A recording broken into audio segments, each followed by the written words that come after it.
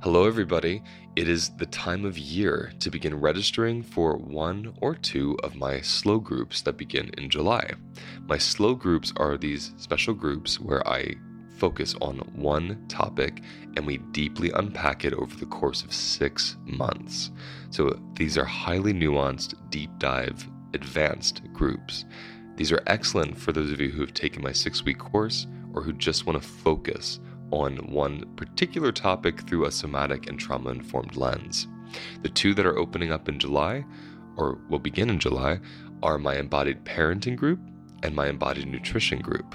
The embodied parenting group is just like it sounds, learning how to parent from your body, learning how to ground yourself in your parenting so you're not parenting from a reactive, triggered place, but from a much more conscious place, so you can actually find joy in your parenting instead of it being a total hellscape like some of you have told me it is, and I've experienced it myself.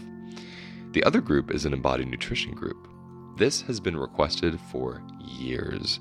For the past 4 years after students complete my course, they say, can you please do a course on nutrition and make it longer than 6 weeks? So finally I can say, yes you can, and I can, and I did.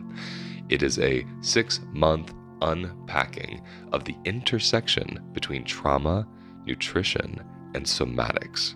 How do we recover from stress and trauma via food? How do we relate to food as a being and not just some object on the plate? What's the biochemistry of food? Why is it not the best for my blood sugar to have toast, but lentils are just fine if they're both carbohydrates?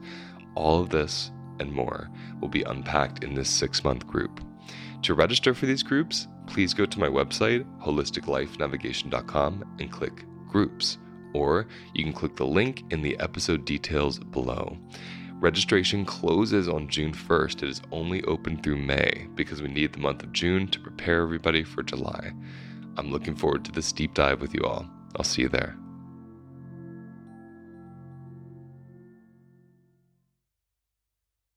And I think what's so fascinating about medicine and Western culture, which is so medicine dependent, is it's really a dependency on bypassing the symptoms.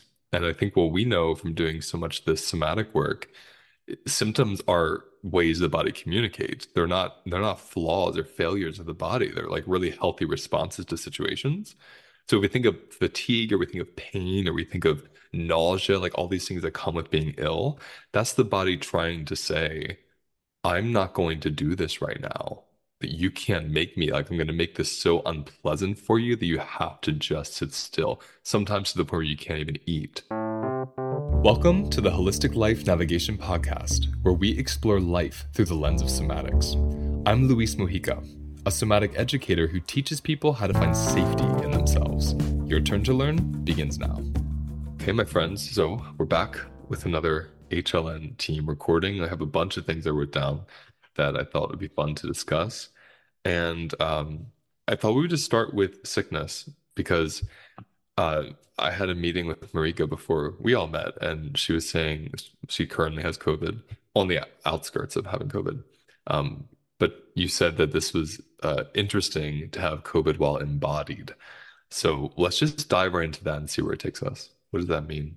Yeah, I think I looked back on all the times I've been sick, which definitely COVID's different than like just the regular flu for me, but I really realized how much I was have always been bracing, especially like the minute I get sick. Um, there's also a lot of like, no, you're not. So like getting into reality it was a little bit easier this time. Seeing that my COVID test was positive and it was like, oh no. Um, but I really felt like I just felt followed the body all week. And in a way that I normally can't, even in a way I normally cannot, because Mhm. um, usually there's like work and life and marriage and, like all these other things. But since we had the time off and it was a break, it was like, oh, all I have to do is just listen to like what my body needs and give it and give it. Mhm. And so Mhm. it really was like there wasn't any point where I'm like, I should be doing X, like maybe taking meds and that type of thing, but there wasn't any fighting against what was reality, Hmm. and I thought that that was a really interesting sort of new way to approach sickness for me because, of course, I don't want to be sick. But in that instance, this last whole week of just being in bed, not even eating very much, it felt like I was fasting. Um, I could tell that my body was really liking it. I mean, just, Hmm. rather than me fighting it, rather than me bracing against everything or feeling like this shouldn't be happening. We had to cancel all of our holiday plans, anniversary plans, like everything. And instead of just sort of being very sad about that or wishing that it was different, it was just like, this is what my body's going through. We can always reschedule things. I think what I get to give my body is the gift of rest, which that was what our break was about. I Yeah. didn't think of this is how I was going to get that rest, Yeah. but I feel Well, like yeah, I feel like I got better quicker because I was not fighting it. when you said I didn't know that's how I was going to get the rest, we had this full moon ceremony yesterday, and someone said, I forget who it was, someone said in the ceremony, um, how'd they put that, Camille? They were like, I don't know where support's going to come. Like I'm letting it come wherever it comes instead of thinking where it's supposed to come. And I've always loved that as a like a practice. And so this is that same practice. It's like, okay, I wanted to rest for 2 weeks. This is what happened to make sure I rested for 2 weeks. And I even love how you said your body liked it. Like you could feel your body liked being slow, eating less, relaxing, sleeping as much as you need. Like really you were called to just prioritize your body. Yeah, and I also find that's when saying no is so much easier for me, Hmm. obviously, Hmm. because I can't go out, I can't do stuff, I can't. But I was even in the process of trying, like somebody was asking me if I could help them with, their website, and somebody asked it, and I'm like, I guess I could, I'm on break. Yeah, nope, Hmm. sorry, That's no. right. That's right. And, That's right. and I'm glad that I got that chance to choose myself. I'm glad I'm still alive because I was worried, for my kidneys. But um, yeah, I was surprised by how quickly isn't necessarily, it lasted a week, but um, how I just didn't have as much resistance in myself. Well, instead of quickly with the word be ease, like it was more Yeah, easeful. a little Because what bit I'm more. feeling when you talk about it. Right, because Yeah. really it's like I just get very Debbie Downer when I get sick, and so this Yeah. time it was like, oh, what can I actually do? Okay, Hmm. I watched a lot of Netflix. I slept so much. I ate, a lot of like a little bit of fruit, which Hmm. was just like a raspberry tasted like a milkshake. Yeah. It You does. It know? does that. It does that. Yeah, and I I really loved having being able to reset naturally right before the new year felt kind of almost like a gift. hmm See, reset is exactly how I experience getting sick. Like I Mhm. was saying to you all, I love getting sick. And I don't seek it out. Like I don't like go out and try to get sick. But when I'm sick, I'm like, oh, I'm sick. And I just let myself lay down and prioritize the body. And it's like the organism of the body wants to survive so much that there's very little I have to do. It kind of does its own thing. I just sit back, I watch it, and like you said, you give it, what it's asking for. And I guess I think sickness is so special because it makes us so sensitive to our capacity. Like we really feel what feels good. We really feel what feels bad. Like you were even saying you were noticing your inability to even like something that you saw online, like to click the like button was too much for your body. That's really good information. I just love that. No. I'm laughing now because we when we came into this thing, I was like, okay, Marika and Evan, you need to insert yourselves because Camille and I will just take over because we have flight responses and we talk so much. And I see Camille like pursing her lips and smiling right now, like like pulling back, and Marika's doing it. She dove in, so I'm like, yes, here we go. Like I did it, Evan, it's your turn, and we can All right. all, and then we can all go home. Oh, Evan before Camille. Now we're getting somewhere. I'll dive in. I'll dive in. No, I mean, we were talking about this a little bit before the call too, but just kind of mirroring what Marika was saying, that I also had in a lot of ways, a similar experience when I had COVID because um, not in the actual experience of it myself. Like I ended up having long COVID. So for about 6 months, I had difficulty breathing, but more so in the change in the relationship that I had. Like for example, I had grown up with more severe asthma than I have now. And when I would start to have an asthma attack, I mean, I used to have to use a nebulizer at night, but throughout the day, I'd just use an inhaler. And instead of giving myself the chance to rest and recuperate after having an asthma attack, would just be like, oh, hit the inhaler and let's keep going, go back to class or, keep shopping or whatever, whatever it was. Um, and when I got COVID, the inhaler just didn't work. So that was the first time I didn't actually have an option to bypass. Mm. And if I did too much, if I worked too hard, or even just went up a flight of stairs too fast, I didn't have the option of bypassing anymore. It was like I have to sit down and catch my breath. And in the past, I'd, always have such a strong internalized, like, well, you have to keep going, even if no one said anything to me. And it was a really good opportunity to take that 6 months to really just tell myself and to tell other people like, sorry, this is all I can really do right now. Which even though I'd had similar experiences with not feeling like I was physically able to do something, I really didn't have enough ability to. So it was a really good opportunity, I think, in some ways. So that I'm hearing you saying, unable to bypass. And I think that's one of the gifts of sickness is you're unable to bypass, especially if you're sick in a way where you're unable to use certain medications that keep you going. Like I've known plenty of people that will like hit some kind of caffeine when they wake up and then take like a bunch of Robitussin when they go to bed. And it lets their body do what it needs to do to survive. So I'm not shading people, but it helps you bypass the symptoms. And I think what's so fascinating about medicine and Western culture, which is so medicine dependent, is it's really a dependency on bypassing the symptoms. And I think what we know from doing so much this somatic work, symptoms are ways the body communicates. They're not flaws or failures of the body. They're like really healthy responses to situations. So if we think of fatigue or we think of pain or we think of nausea, like all these things that come with being ill, that's the body trying to say, I'm not going to do this right now. That you can't make me like I'm going to make this so unpleasant for you that you have to just sit still, sometimes to the point where you can't even eat. And I just wonder what it's like how do we hold that relationship? I don't know what your relationships are with medicine, but how do you hold that relationship with medicine around bypassing a symptom and using it consciously? That's why I guess what I'm trying to say, like conscious use instead of, the dependency of bypassing a symptom.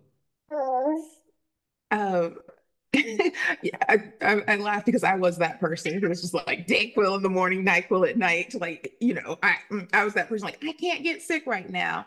And for me, there's been this transition between the mindset like I can't get sick right now, so I'm going to take this medicine because this sickness, this illness is an inconvenience, is unnecessary, versus now if I have the space and the time, I'll just let myself feel the illness as it is. Now, if there's something that I have to do, like if I have to take Khadijah somewhere, then yes, I will take some Dayquil consciously because I need to get her somewhere and I need to suppress those symptoms for a bit so I can provide or support her. But not just because that this sickness or this illness is an inconvenience. Because yeah, I've really gotten to the place where I love seasons of winter, whether it's the actual season of winter or it's being sick or it's being pregnant or postpartum or menstruating. Like all of these for me are signals to sit down. Um, Khadijah's almost 9 months old and I'm in a couple of mommy groups. And it's just been really interesting to see these women raise concerns about I'm not 100%. I'm not showing up the way I should. And I kind of wanted to say, friend, sit down. Your body expressed a human being. There's a lot of things going on that are seeking to repair and recuperate. And to Marika's point, I found like if you just sit down and be still, that recuperation takes place. It's actually, like you said, the body wants to survive, it wants to heal. And if we can give it space to do so. At least for me, I find it to be a really magical and I don't know why the word like hollow is coming up, but I mean like in terms of my body feels hollow. Like when I fast, like that, it's Mhm. just like it feels like hollow and open and clear, and I hope that makes sense. Yeah. Makes a lot. I just started intermittent fasting again after years of not doing it Mhm. because my adrenals are in such good shape from the quiet diet that it's like, ooh, I'm gonna try some intermittent fasting, and I feel that, especially at night, that hollow feeling, Yeah. and then the first couple hours of the day, that hollow feeling, and it's such a good feeling. And I come from an eating disorder. You know, I had some anorexia growing up, and then I binge ate, and I kind of would go between the two. And so in the past, like the hollow feeling was a different thing. But this time, it's like the word for me is a clarity, and there's a stillness. Like it's actually not an adrenalized hollow. It's like this really embodied, oh, my body doesn't have anything extra to do right now. And it feels restful, right? That's what I'm assuming it's like when you fast. Yes, exactly. It's just this, it's not that urgency. It's not that I can't eat. It's that, oh, I have the opportunity to just let my body not have to process food. And Mhm. also like during this, I'm not doing anything else. Like I'm sitting, I'm reflecting, I'm reading. And so, Mhm. like you said, yeah, it's just it feels really serene, that just the lack of urgency. So that's what I was going to ask next. I wanted to go into this piece about urgency because everything we're talking about, even when you said I can't get sick, and like the Dayquil and the NyQuil, and this is all developed to meet a culture of urgency. And so I'm curious about our own internalized fear of slowness and what that means to us and how we hold that, how we celebrate it. I'm curious what that looks like because the inconvenience of sickness, besides the way it feels, is it slows you down. Like no one has a sickness that speeds them up. Maybe like hyperthyroidism, but most times if you have sickness of any kind or illness, or especially chronic illness, you're slowed down. And we have such an aversion to slowness. So I often wonder, even beyond wondering, when I think of when I had a nutrition practice, I would see people that had illnesses that they were told were lifelong and incurable. And their illness was just their body trying to say, sit down, slow down, stop, eat a little less, eat a little more, like depending on the situation. And when they started listening to that wisdom that was unfolding through the symptom, they started recovering and they were clear. They didn't have the markers anymore. The autoimmunities just completely dissolved, or greatly reduced. So it's like when I say I wonder, like I wonder if we slow down, would these things transform? You know, I've seen them do so, but we have to transform our relationship to slowness and urgency. So I wonder where that comes in. Yeah, for me, I think that some of the urgency is definitely there's like for me there's like a fine line between the strong desire to do something or create something or and urgency itself. And I think for me that kind of titrating into that is the only way that I can do that. Um, because yeah, I think at first it's definitely very difficult to determine what is urgency and what is coming from a feeling of this needs to get done or versus, I really want to write a song or, work on something creative or I want to show up at some event or whatever it might be. Um, Noticing which is there, where is it coming from? Like I would, yeah, just noticing if it's coming from a place of expansion. But as someone who constantly wants to be doing something, really trying to give myself to always at least stop and notice before I do something. And if it's not urgent, then kind of inviting like, well, maybe can I just not do something or can I do something more passive instead of running off to do something? Can I just maybe sit and read for half an hour and give myself like a more passive resting experience? I love that. I was just gonna say that the urgency for me, it's like the sickness. I don't do slowness the way that I do when I'm sick, like the slowness that I do when I'm sick, and like how everything slows down, and like I don't do that intentionally. It's always from something urgent, like illness. You know what I mean? Or when I'm planning slowness, it's more like I didn't add a bunch of stuff to my schedule. It's not like this though, where I really took like a whole week and I really just focused completely on myself. Um, it's more like fitting those things, fitting those 30-minute things in between, a big life.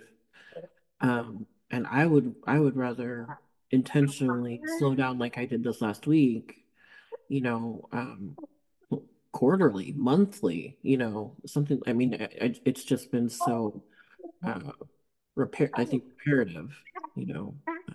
So it's just interesting to see the difference between like what I thought was being slow and being, intentional. It doesn't look anything like this last week, but I feel like this last week has helped me repair in a lot of different ways, not just the illness part. So yeah, and knowing that we'll have these breaks coming up this year, like how can I invite this without it being a sickness start, you know? Yeah, that's right. I know that I've experienced personally, and I think I see this in other people, that the urgency comes from or can come from, well, I performed this, I've done this or executed at this level today. I should be able to do that always. And if That's I right. can't, something's wrong. And so, I invoked winter earlier. So that idea of we should be able to summer all year long. And I think that has been individually and collectively part of the resistance to slowing down. But no, I've done this before. I know I can do this. So I should be able to do this always. Whereas I think, at least for me, the wisdom has come from knowing that the reason I'm able to perform at that level is because rather than performing at that level statically all the time, consistently and persistently, it's part of a cycle, it's part of a rhythm, it's part of an ebb and flow. So I can summer because I also take time to winter. I can execute, I can produce because I also take time to rest. And so moving back and forth between those for me has been a really conscious practice on a daily, weekly, and monthly and yearly cycle.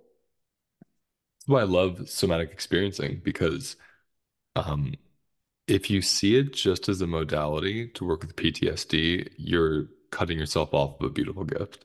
As amazing as it is for that, it's incredible as a lifestyle, isn't it? Because when you learn pendulation, you realize, oh, th this whole somatic experiencing, this whole somatic psychology, all it's doing is emulating cycles of nature, really, at the end of the day. Like you're looking at nature and you see how nature hits a capacity and it pulls in. And people have shared this a video with me. It's this beautiful like time lapse of a flower. Someone mentioned it in membership too, right? This flower that opens and then it stops and closes slightly. And it opens a little bigger, it stops and closes slightly. It's pendulating, titrating in and out based on its capacity to eventually open up all the way and then die. And I think it's such an incredible teacher for our bodies, which are natural, which are animals, about what you just said. I can summer because I can winter. If I can pendulate between those two, for me at least, I lose the expectation of what my like progress or output should be. And I gain where is my body now, what is it needing right now. And when I give it what it's needing now, which sometimes is slowness for all of us, we're in winter right now, there's a slowness coming from the land. It gets darker, it's colder, so there's a contraction that occurs. There's so much that tells the body get really still and go inwards. And when we listen to that, then we have capacity to spring and summer. So it's also relational. And when Marika was talking and you said cycles, Camille, I wrote down lunar cycles when Marika was speaking because it's when you live by lunar cycles or you're inspired or you're in relationship to lunar cycles, you're in a constant daily shift. You're never in one place. You don't expect yourself to be in one place. But when we lose the moon, really for the man-made calendar, we get this idea, like even when you look at a calendar, it's a grid. And you get the kind of gridlocked idea that I should be performing a certain way, certain days of the week, certain hours of those days. But the lunar cycle is totally different. And I said I wasn't going to call on people, but this is relational, this part. So I'm curious, Camille, like you have I know you have an intimate relationship as a Muslim to the moon and with Yeah. fasting. Like, can you, what's that? How do you navigate that? What does that look like in your life? Yeah, yeah. So for context, for those who don't know, so the Islamic calendar is a lunar calendar. So it starts with the new moon, and then a personal practice of mine is to also fast with the new moon as well as the full moon. And I've just constantly, or over the years, come into awareness that I relate really well to the moon. So particularly, I like acknowledging during the new moon. That's my time. I'm going to go in. I'm going to probably not do a lot of work events. I'm not going to go to parties. And then I also know that during the full moon, I tend to be a bit more extroverted, or I have capacity, I have the energy to be a bit more extroverted, even though I'm fasting. It's just been interesting to watch how my body ebbs and flows throughout the lunar cycle. And that was one of the first things that, I mean, and the seasons, but really came into awareness of it when I started being consciously aware of how my body could follow the lunar cycle, that I could apply the same thing to even the weekly calendar. And I love how you brought that up. It appears as a grid. But one of the things that I really liked for my own cycles and rhythms is I've begun to think of the week as sort of like this mountain peak. If you think of a bell curve, so like Sunday is more of like a new moon-ish day for me, sort of lower. Monday I'm ramping up. Tuesday I'm ramping up. Wednesday I'm at my peak.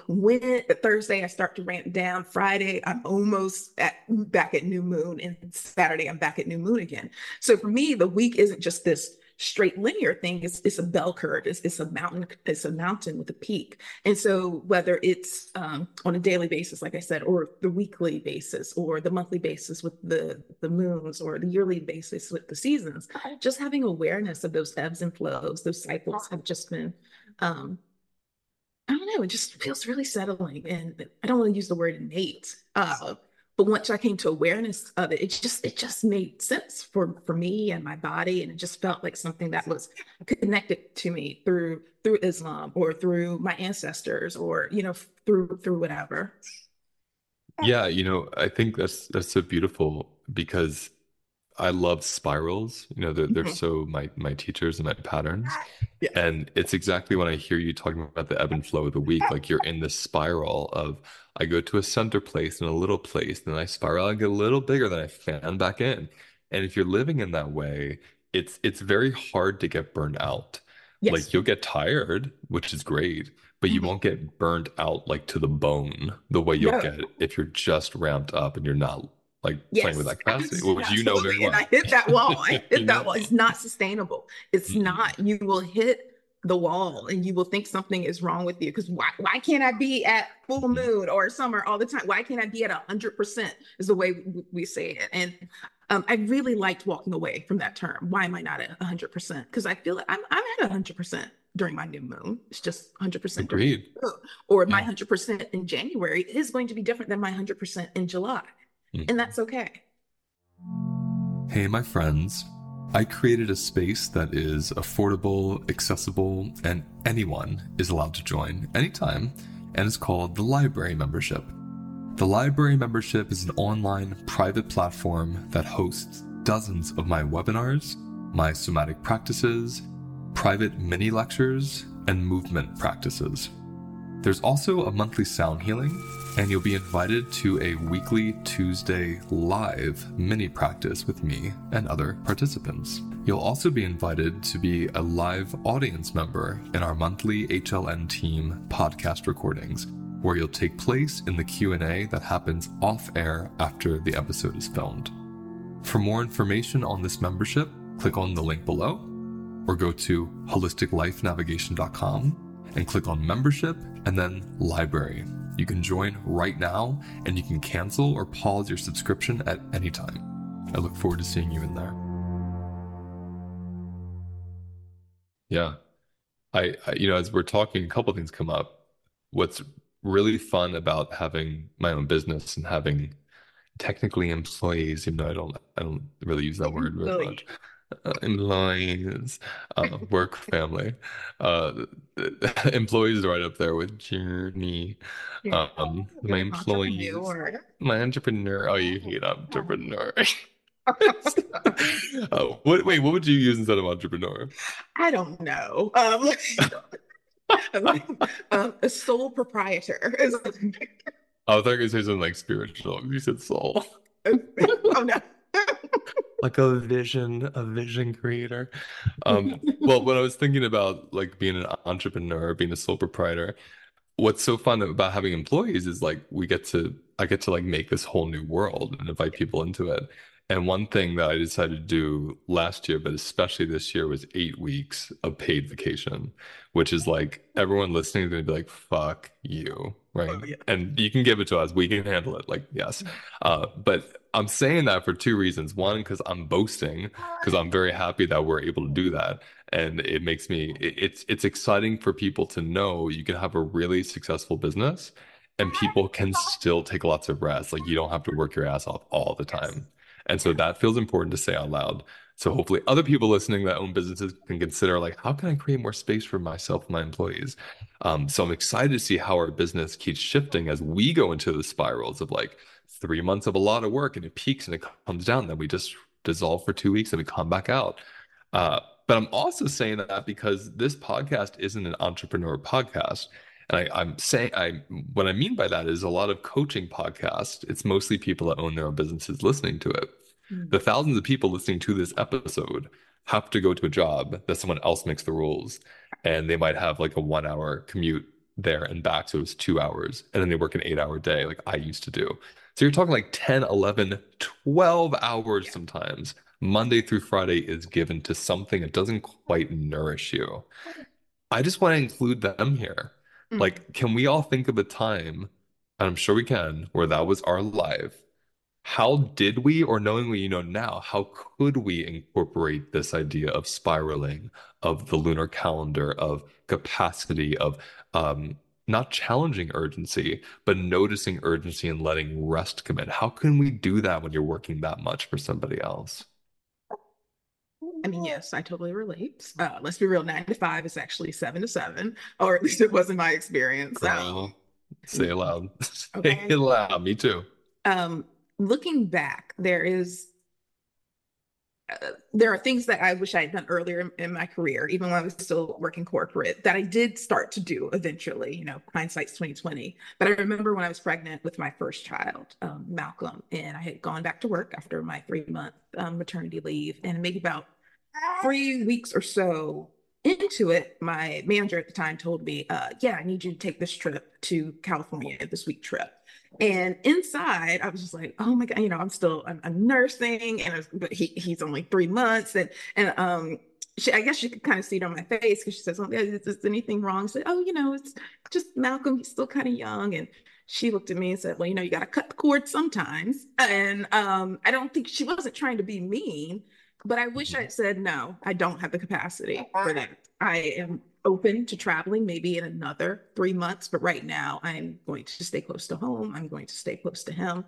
Um, I just but I want to put a didn't pin in do that that. for a minute, Yeah. like how much we all internalize this urgency culture, Mhm. because it's like stereotypical, it's like male and patriarchal, but Yeah. like that's a woman saying that to you. Yes, So I just think it's exactly. Because she had interesting. internalized it. That's what Absolutely. I'm Yeah. saying. Yeah, Hmm. I think Yeah. that's fascinating. Hmm. Yeah, Go ahead. I just even wanted she was a mother as well, but yeah, to. exactly. She had internalized, and then I was sitting there internalizing myself. Like I Mm-hmm. thought it was like, okay, yeah, and Yep. there was a part of me like, but if I don't, then it'll be the maternity or the mom backlash, and I gotta keep my career on track. I mean, all of these things. And looking back on it, I wish I would have just set the boundary, even to the extent of being clear enough to say, no, I'm not traveling. I'm not traveling for the next 3 months. And I totally understand that means we need to reassess either my position or relationship in this organization. Yeah. Yeah, I really appreciate that. As you're saying that, I think of, again, people listening or our minds. When people talk about being free, our minds will immediately create a reason why we're not allowed to have that. Yeah. So like when we say something like when you hear Marika say, I spent a week just being with my body, having COVID, mind you, but a week being with my body. Some people will be like, must be nice. And Hmm. when we hear that come up in our mind, like, well, you can, I can't. When we hear that, we want to get really curious and notice, okay, some part of me is afraid to be Yeah. that expansive. And I'll tell you why I'm saying that, because I worked insane amounts of hours in jobs for a long time with uh, practically no pay. And what I learned in those years, because I did what I did now, but unpaid. And so I was still practicing these things, even though I wasn't teaching them. And what I learned from the practice is when I would get home from work, I would have this incredible opportunity to do what Marika did for a week. I would have this incredible opportunity to drop in and hold my body and be in the dark and listen to beautiful music or take a bath.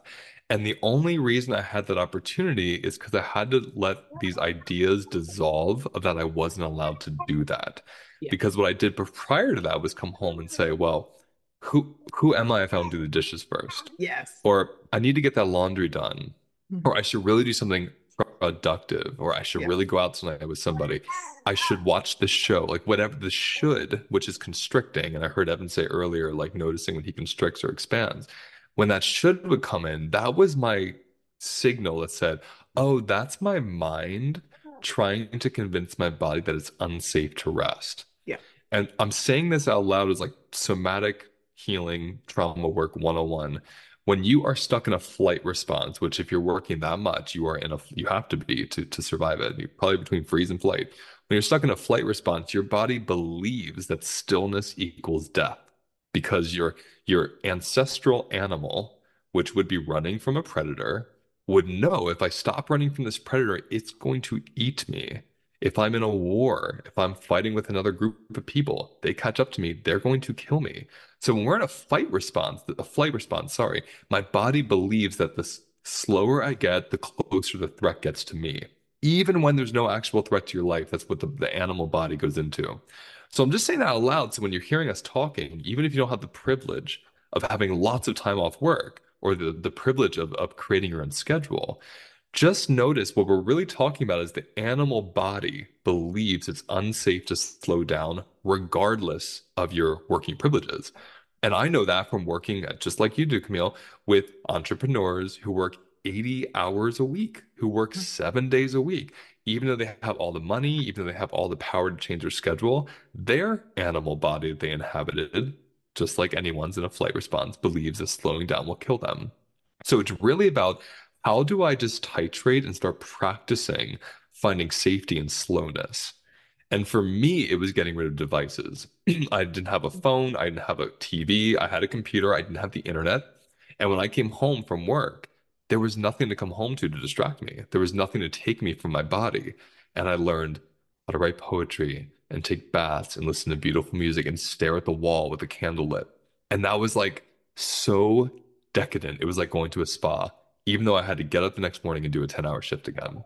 So I'm just bringing that in because I have the lived experience of burning out from working all the time and from finding the little fragments of moments of space that I can just totally take into after I lost like the shoulds. So I don't know if anyone wants to add to that or how you navigated that before. We're blessed with the schedule we have now, but what life was like before that. Yeah, I'll just add that one of the things I noticed when I was working 12 hours a day is that some of that was the self-imposed, or it was self-imposed. It was a flight response, and that there was a part of me that was saying, well, if I just get caught up, if I just get caught up, then finally I can have a break and I can rest, or I have earned it, or I deserved it. And one thing that's been helpful for me to notice is like there's always going to be something to do. The reality is I'm never going to get caught up on everything. And so it's really been helpful for me to consciously be aware of what can wait. And again, sort of going back to that idea of urgency that there's always going to be something that could take the place, even if I cross this thing off the list. And that has sort of given me that conscious awareness has given me more capacity to go slow, to slow down, and to be comfortable, even if everything on my to-do list hasn't been crossed off by 7 p.m. or 8 p.m. that day. Absolutely. The thing that is different for me from old working me to now working me is The real difference is capacity and understanding what that is, understanding what it is for myself, knowing what those warning signs when I'm getting close to being over capacity or at capacity. Like, I was so well because I was very much in freeze and very much dissociated.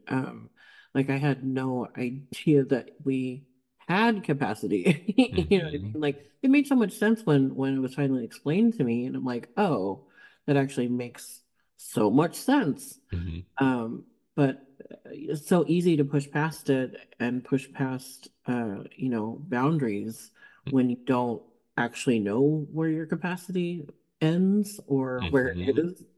Yep. Uh, and I mean, now for me, it's when I'm getting a lot of charge and I'm getting overwhelmed and I'm getting feedback from my partner, like, oh, okay, there's something going on, you know.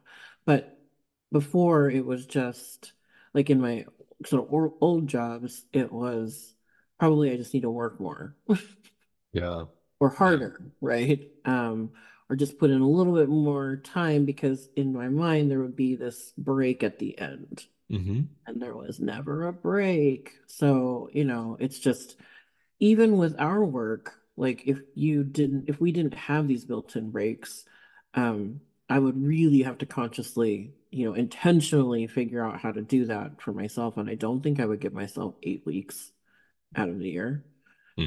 or I would, and then I'd be like, but I'm going to work for 4 of them. You know what I mean? Like, Oh, no, you would. You I mean, did last year. because I have, You like, need to stop but working, it's please. but it also I had to expand my capacity to take breaks like over the last 3 years. Like the first time we had 2 weeks off, I think I took 2 to 3 days for myself.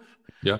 And then the next time I took like four, and the next time five, you know what I mean? So this last time, yes, I had COVID, but I was prepared to take at least 10 to 12 days, Hmm. off. And I had scheduled some things like throughout these last 2 weeks so that I wasn't getting into a work pattern. It was like, oh, I have like this fun thing to do, this holiday thing, Hmm. a family thing, sort You of trying did to you did good this time. You yeah, all like of you did good this time. Like this is like the best this is the I best was like, I HLN break kept program. wondering if you had seen my email because like I would look at my emails and be like, oh my God, it's over 300. But that means I'm not working. I didn't look once because I was like, she's not working, I'm not working. There should be a bunch of emails piled up in there. My biggest trigger, everyone listening, is mess. Like one of my triggers in this lifetime that I'm still trying to work on uncoupling is Virgo. like stuff. Like it's not even mess, it's like the accumulation of stuff. Yeah. Like if I go into a store Clutter. and there's Clutter. Yes. clutter, that's the word. Clutter. When Yes. I go into one of those stores that has like tchotchkes, I'm Mhm. like, kill me now. Like right now. Right now. I'll take COVID again for 2 weeks. That's hilarious. I'm like, take Long all my COVID for 6 more money. months. Like I can't do it. And so when I go into an email, Marika, okay, everyone, you gotta hear this story. So we went to LA because we did this West Coast retreat, and Marika waited for like 3 years somehow to show me her phone. This one moment to show me her phone in LA of how many emails she had in her personal. How many emails was it? 20,000, probably. So she had 20,000 emails in her private email. And I'm not trying to be like foul, it's just how it really The felt. real face. I, My heart hurts. So, oh my You want some gosh. EFT? I'm safe. I'm home. I'm okay. So, Ooh, I need to take a breath. Okay. so just like we said, I'm laying on this couch relaxing. Marika just does this. She just puts it right in my face.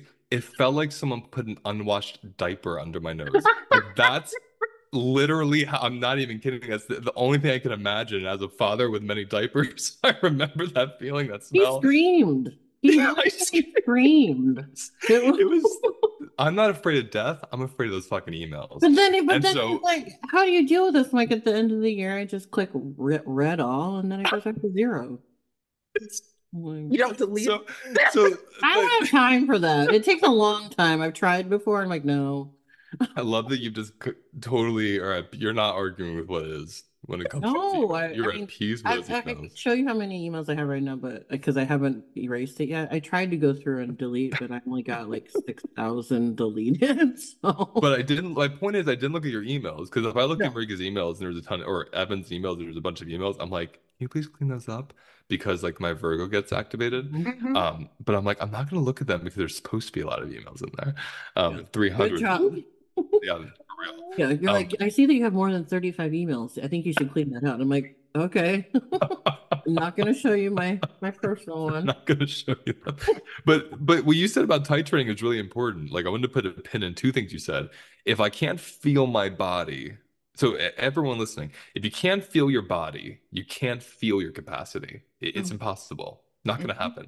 Capacity is biological, it's a sensation, it's a felt sense. When we talk about symptoms, we're really talking about capacity. When Evan says asthma, we're talking about the capacity for the lungs to take in air. When I'm talking about nausea, the capacity for my stomach to experience anything going into it. So it enlivens us to our capacity, doesn't it? And when there's numbness or dissociation, which is inherent when you're stuck in a trauma response, you can't feel. And that's the catch 22 with trauma healing is you have to titrate that little bit of noticing, a little bit of self-witnessing, so you can start to feel what it even feels like to have a body. And then once you have that down, then you learn what capacity feels like, and then you can start listening to your body. So when people are like, I really want to learn how to listen to my body, and they take the course. And we're like, okay, we're going to teach you. And week one, they're like, I'm on fire. I can't sleep. We're like, that's what it's like to dive in and listen to your body.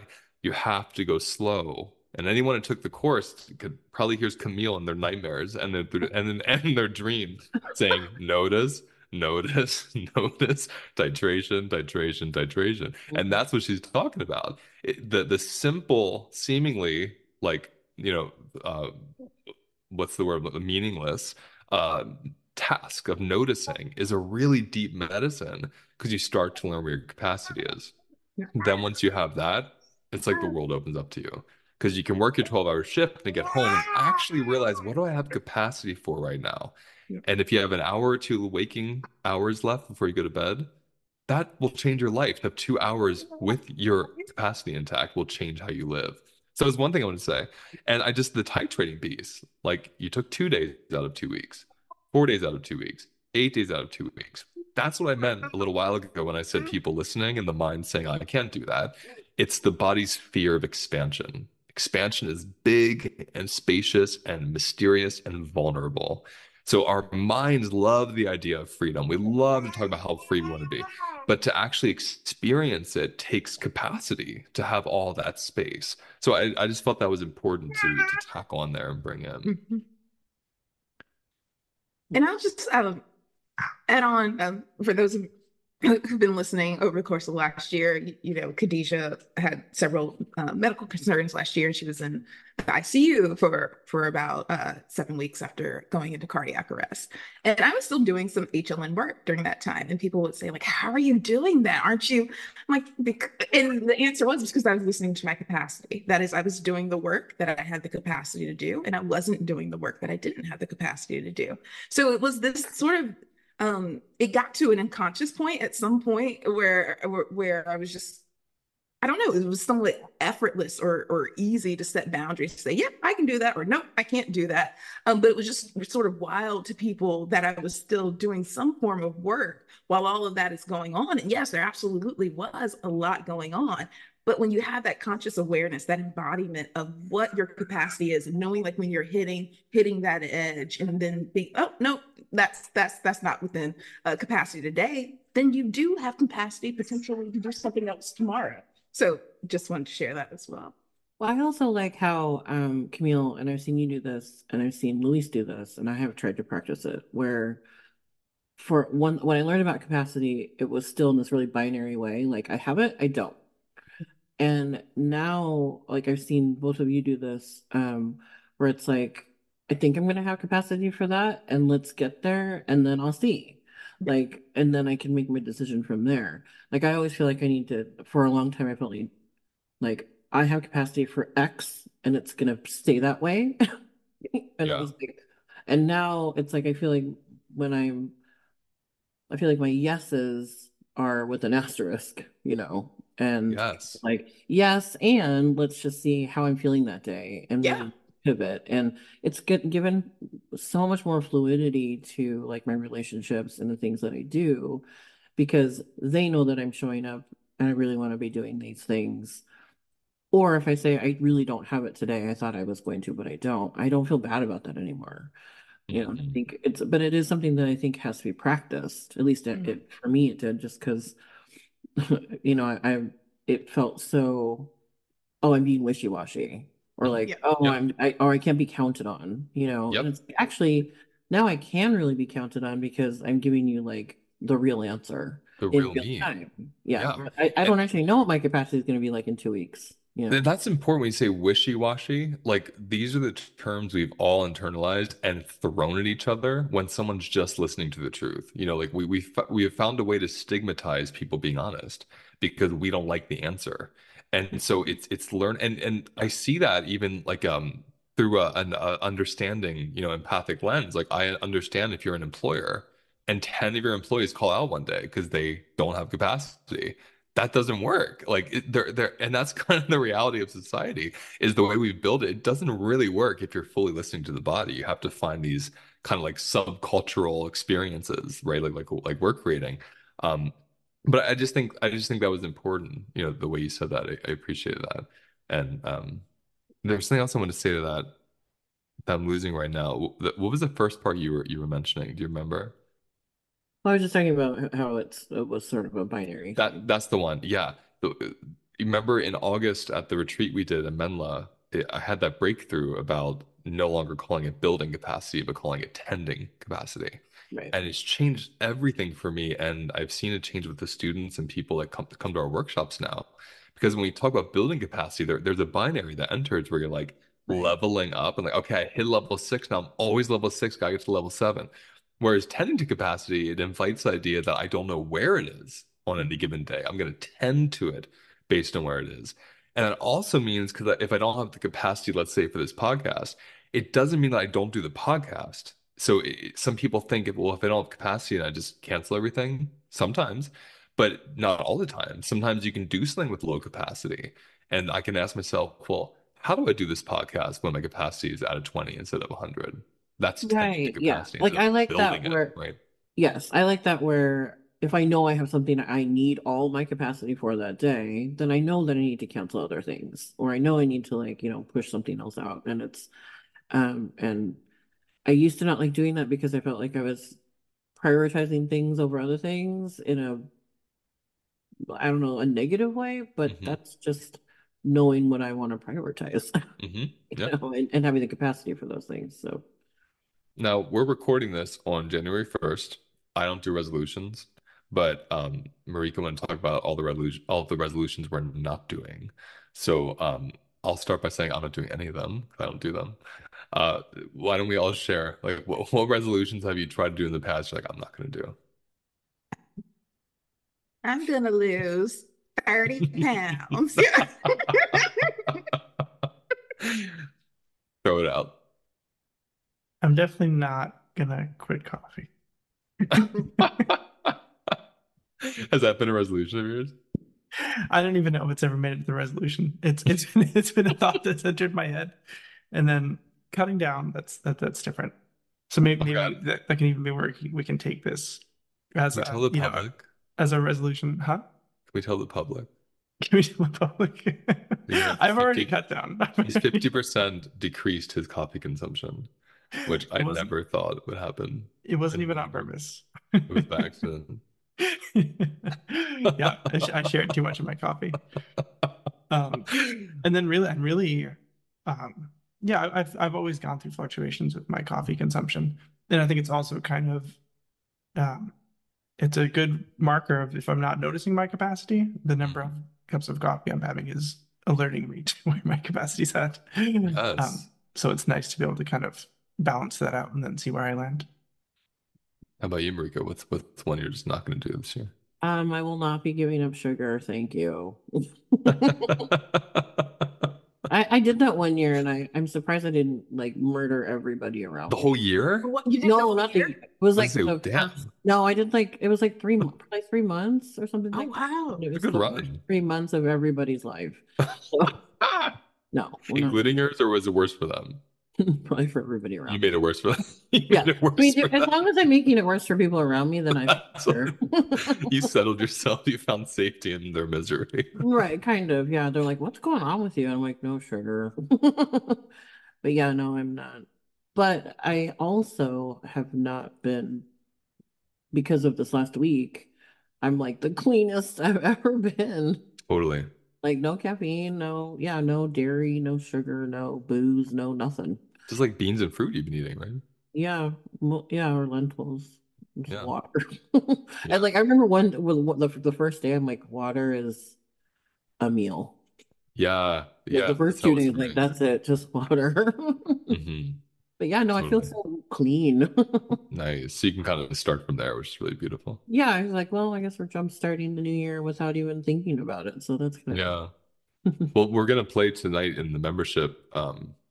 So many people tend to do New Year's cleanses. Again, when I was a nutritionist, oh my goodness, my voicemail will be flooded the first week of January because everyone wanted to work with a nutritionist to like detox.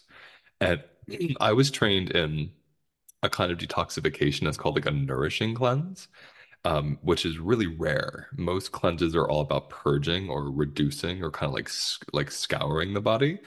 And a nourishing cleanse is about feeding the body only nourishing food. So it's essentially like if you think of our foods that we teach people in week 2 of the course, the whole foods that are balancers.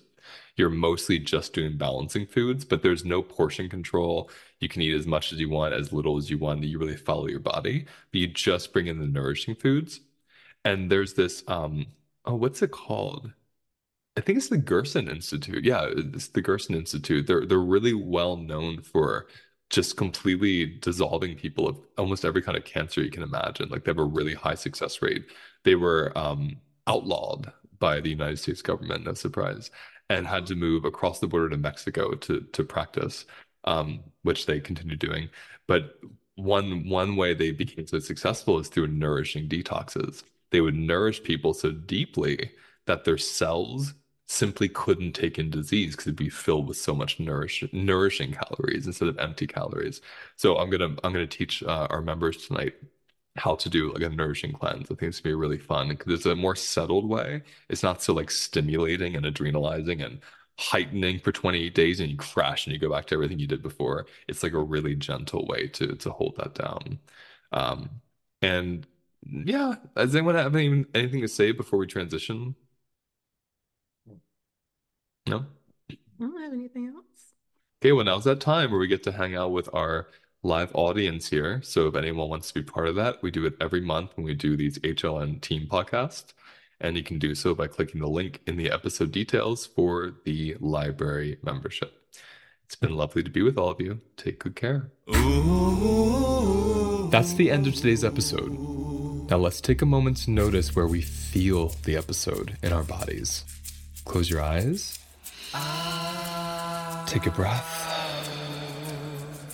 And let whatever wants to come up, come up. And remember, those sensations hold the wisdom that we're looking for. If you want to go deeper, visit holisticlifenavigation.com.